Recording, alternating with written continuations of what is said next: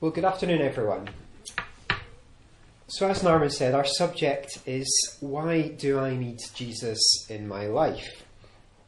And if you were to take that little phrase there and put that into your internet search engine, you would get 149 million results back with answers to that sort of question. And it would also suggest that maybe you would also like to search for, I need Jesus back in my life, or I need Jesus to help me. So subjects like this, questions like this, are things that people are asking. They're things that people on the internet are writing about, they're trying to give answers to. And you can also, if you were to delve a little bit deeper, you'd see subsets of these sort of questions like, I've received Jesus, but my life doesn't seem any different. Why? Or, I don't know how to get my relationship with God back. Now, as I said, there's 149 million pages we could go through there. I think I looked through about 5. I think even from just looking at those 5 results, there's many different answers. Some have got related answers, some are completely different. But what I'd like to do today, in the time we have, is look at 3 possible reasons today. 3 which cover there's an overlap between all of them, but they cover maybe slightly different types of people that might be asking the questions. So the three reasons we'll look at today are, firstly, because I'm a sinner. Secondly, because I don't know what's happening in the world. And thirdly, because I don't want death to be the end. So we'll look at a few Bible references to each of these, and hopefully, from what we read, we'll hopefully be able to answer some of the questions which I've mentioned. So our first one, because I am a sinner. Now, what does this mean? Well, sin is simply disobeying the law of God. And that's what mankind did. Mankind disobeyed the law of God. So if you've still got Romans 6 open, keep your finger in there. We'll be back there in a second. But we'll flick back to Genesis chapter 3, just right to the beginning of the Bible. Just to see how quickly mankind disobeyed God. So Genesis chapter 1 and 2, we have the account of creation. We've got the very famous account of how God created the earth in 6 days and rested on the 7th.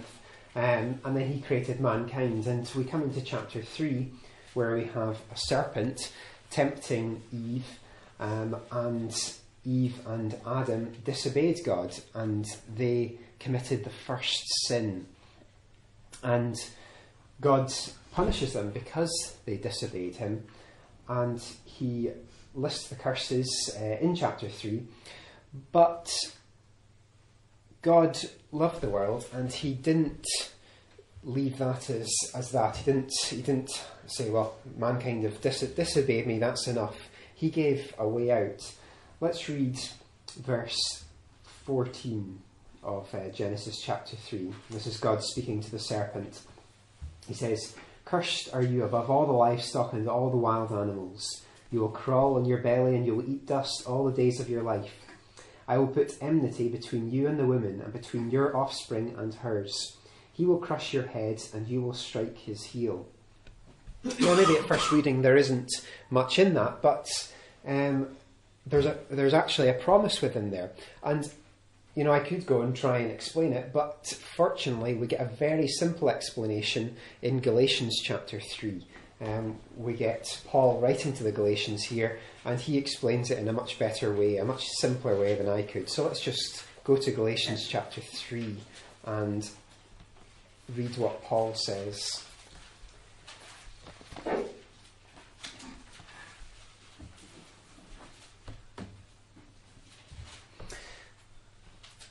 So Genesis chapter 3 verse 16, Galatians chapter 3 verse 16. "The promises were spoken to Abraham and to his seed.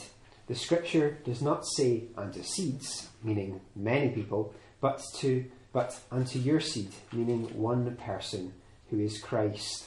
So this builds on what we've got in Genesis. It's talking here about the promises to Abraham. But what we have here is, it talks about a single seed, and it tells us who that seed is. It tells us that that is Jesus. And it's through Jesus which we can have our sins forgiven. So although all mankind sins, through Jesus we can be saved. So if you've still got your finger in Romans, let's head back there and expand on this idea of Jesus being able to forgive sins and to save us. So let's go in at the end of Romans chapter 5. We could really start quite a bit further back in Romans, but for time reasons we'll just head in at verse 19 of Romans 5. We've already looked at the background to what this is talking about with Adam. It says in verse 19, "For just as through the disobedience of one man," and that's Adam, the many were made sinners, so also through the obedience of the one man, the many will be made righteous. And that's Jesus it's talking about. Verse 20 continues, "The law was added so that the trespass might increase, but where sin increased, grace increased all the more, so that just as sin reigned in death, so also grace might reign through righteousness, to bring eternal life through Jesus Christ our Lord." So we've read there, sin entered the world through Adam, but now through the perfect obedience of Jesus, mankind can be made righteous. And a very simple way to think about righteousness is that it's the opposite of sin. It's a way that we can be reconciled with God, even though we do wrong. Jesus, he was a man, and he could have sinned, but he didn't. He died, he was crucified in the most horrendous way, but he died without sinning. And so God, he raised him from the dead because he didn't deserve to die. So Jesus did this, but it's not just as simple as Jesus doing that and then everybody's saved. We need to choose to follow Jesus. And we read all about that in chapter 6. Let's just pick a few verses out that we've already read in our opening reading. Verse 5 of Romans 6. "If we have been united with him like this in his death, we will certainly also be united with him in his resurrection. For we know that our old self was crucified with him so that the body of sin might be done away with, that we should no longer be slaves to sin, because anyone who has died has been freed from sin." So some of the key terms we can pick out there: united in baptism, freed from sin, and probably one of the most famous verses in Romans is the last verse of this chapter. "For the wages of sin is death, but the gift of God is eternal life in Christ Jesus our Lord." And it's quite simple really, isn't it? Although we sin and therefore deserve to die, through the gift of God, through God's love, we can have eternal life because of Christ Jesus. If we follow Jesus, we can be saved from sin. And I've said that we're sinners, but what we're told here in Romans chapter 6 is that after you've been baptised, you're no longer counted as a sinner. You're someone who can be made righteous through the gift of God. Of course, yes, we will sin. We're humans. We'll continue to sin, but we can be forgiven for that sin, so we're not classified as sinners anymore. And we've touched on God's love for the world. One of the most famous verses in the Bible is John chapter 3, verse 16. "For God so loved the world that he gave his only begotten Son." And through this way he gave mankind a way to be saved from sin, is something which should concern us, isn't it? It's, if we don't want to be sinners, and if we want to be saved, then we need to obey God, and we need to listen to what his Son says. So I would suggest that this is the first reason why I need Jesus in my life.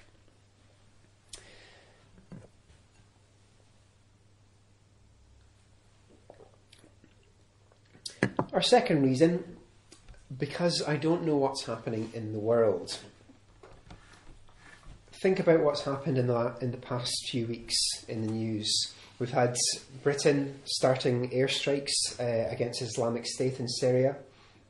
We've got Russia sending tanks to the Syria front line, which is making a whole heap of nations around that area, especially Israel, very nervous.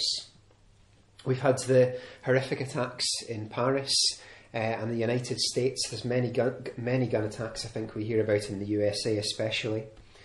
We've got the Syrian refugee crisis. We've got continual problems in the Middle East. And even taking away human factors, think of all the natural disasters we hear about. Think of the things like the climate change. Just yesterday there was a big summit in Paris to discuss how to move forward within the world because of the fear of global warming and things like that. And you might ask the question, oh, how do I make sense of it all? You might ask, why is this happening? Well, the Bible gives some very clear answers on this, and Jesus tells us exactly why this is happening.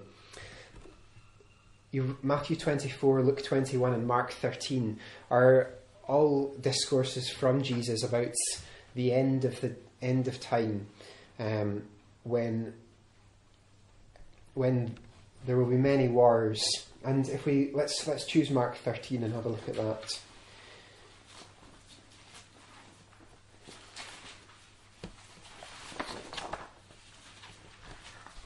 We've got here all the different signs at the end of the age, as my Bible titles it. Verse 7 of Mark chapter 13 says, "When you hear of wars and rumours of wars, do not be alarmed. Such things must happen, but the end is still to come. Nation will rise against nation and kingdom against kingdom. There will be earthquakes in various places and famines. These are the beginning of birth pains." The things here that are being talked about by Jesus, 2,000 years ago, they're the sort of things which have been happening throughout the ages. They're the sort of things we hear about now, even the past few weeks. You can read verse 14 down to verse 19 in your own time, but really what that's talking about, or what it's making clear, is the distress which people will be feeling at this time. It says how dreadful it will be in those days for pregnant women and nursing mothers. Verse 19, because those will be days of distress unequalled from the beginning. These are the things which Jesus forewarns us about. All these years ago, he tells us that these things will happen, but not to be alarmed. He also gives us great hope in this message. Verse 26, "At that time men will see the Son of Man coming in clouds with great power and glory. He will send his angels and gather his elect from the four winds and the ends of the earth to the ends of the heavens." So we shouldn't be alarmed when we hear about these things. We're told that Jesus is going to come again. To build on that, let's go to 2 Timothy 3.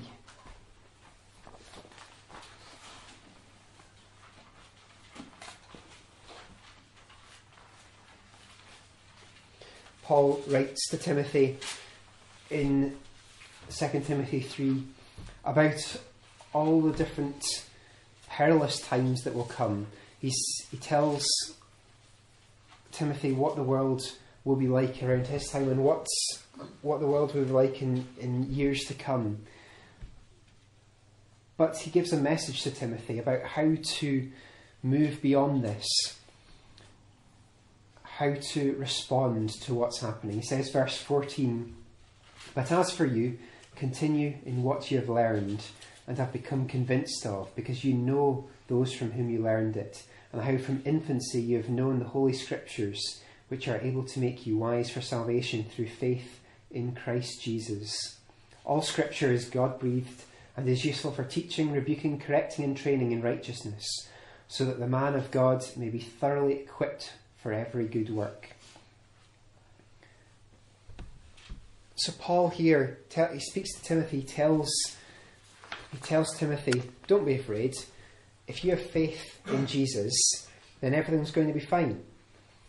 He says, if you make the Scripture your life, then you will be thoroughly equipped for serving God and for serving Jesus.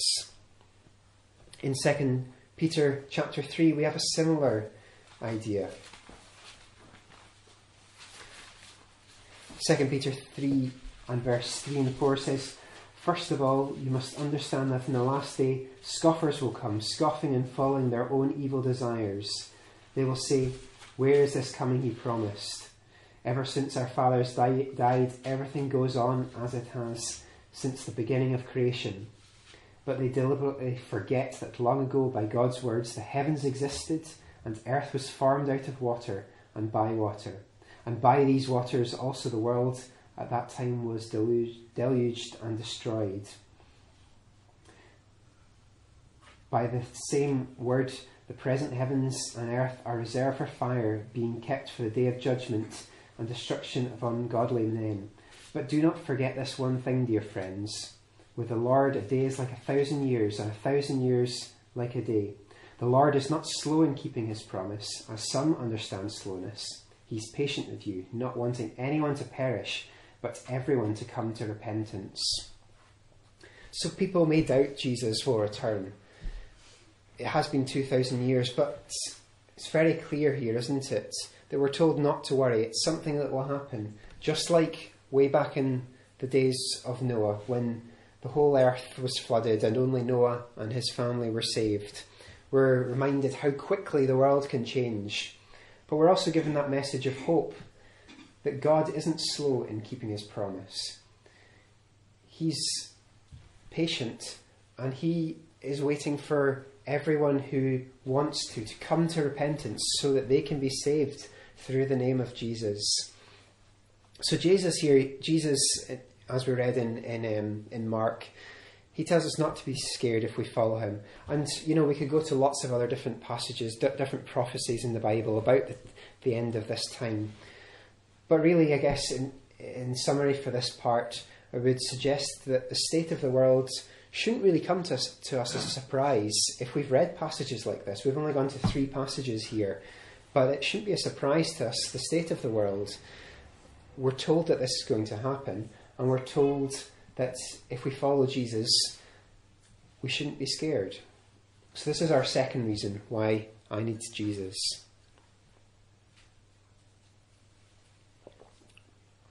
So our final reason is because I don't want death to be the end. And we could rephrase this as because I want eternal life, or maybe just simply because I don't want to die. And the Bible is very clear on this, that eternal life is possible, and it's offered by Jesus to those who love him and serve him. We've already we quoted John chapter 3 verse 16, and we've already been to Romans chapter 6, but there's plenty of other places we can go. So let's just have a look at 3 different passages just to build on this idea. So we'll start off in John chapter 5.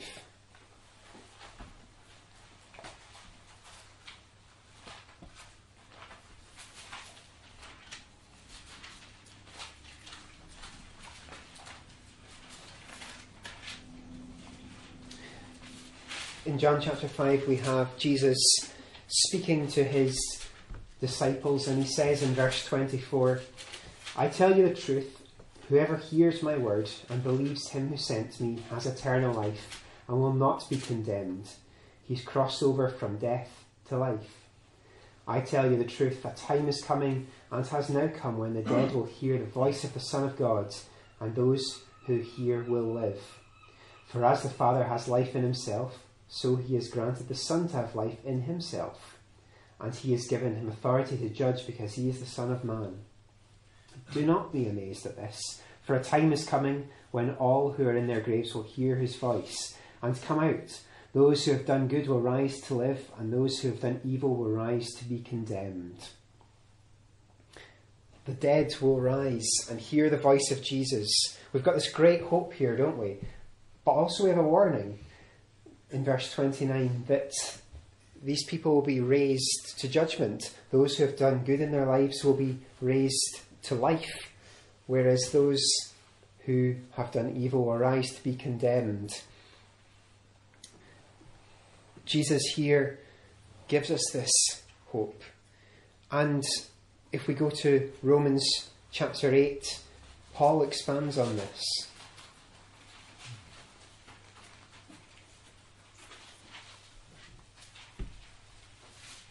Romans 8, verse 38.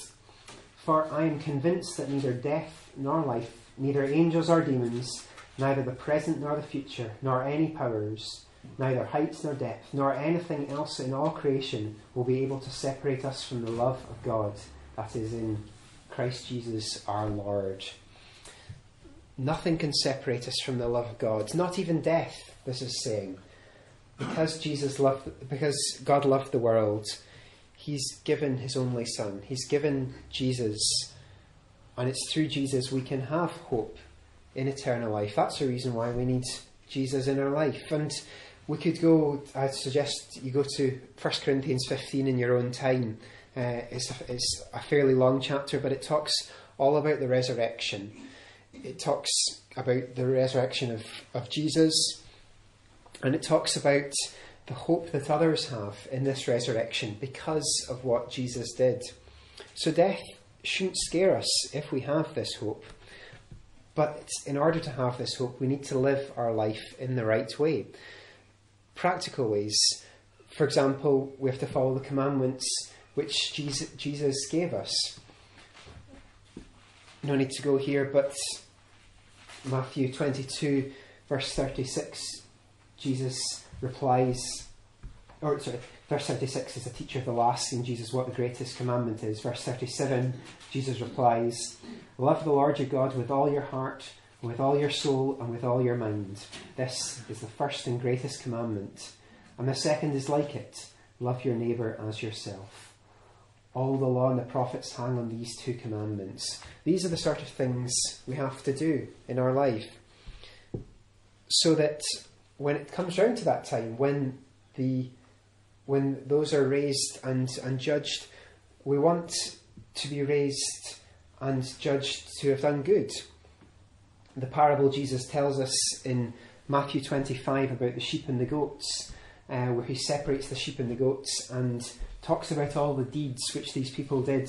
Things like, I was hungry and you gave me something to eat. I was thirsty and you gave me something to drink. I was a stranger and you invited me in. I needed clothes and you clothed me. I was sick and you looked after me. I was in prison and you came to visit me. They're the positive things that are said to the people who did good. And the inverse of those is said to those who did evil. And of course, we want to be in the list of people that did good things. These are the sort of things we have to do in our lives. These are how we have to show love to our neighbour. And if this is how we live our life, then even when or if we die before Jesus returns, we know that we'll be resurrected to judgment. And if we have followed Jesus, that the gift of God is eternal life on this earth. So this is our third reason why we need Jesus. So in conclusion, we've touched on my final question. So what must I do and how must I respond? We've got to follow Jesus and his example.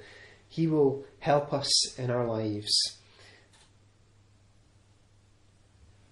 In Matthew chapter 11, this will be the final passage we'll look at.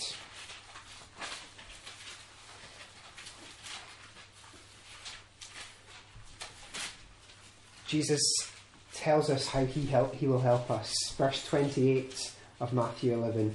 Come to me, all you who are weary and burdened, and I will give you rest. Take my yoke upon you and learn from me, for I am gentle and humble in heart, and you will find rest for your souls. For my yoke is easy and my burden is light. Jesus is offering to help us. He's overcome all the challenges he had in his life, and now he's able to help us with ours. Jesus asks us to read the Bible. He tells us to learn about him and his Father.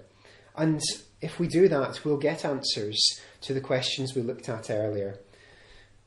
we need to build a meaningful relationship with Jesus. It's not enough just to receive or to accept Jesus. We need to seek him and to find him, and then act upon this in repentance and baptism, and then we can be saved. Remember, we had in Romans 6, the gift of God is eternal life in Christ Jesus our Lord. That's why we need Jesus in our life.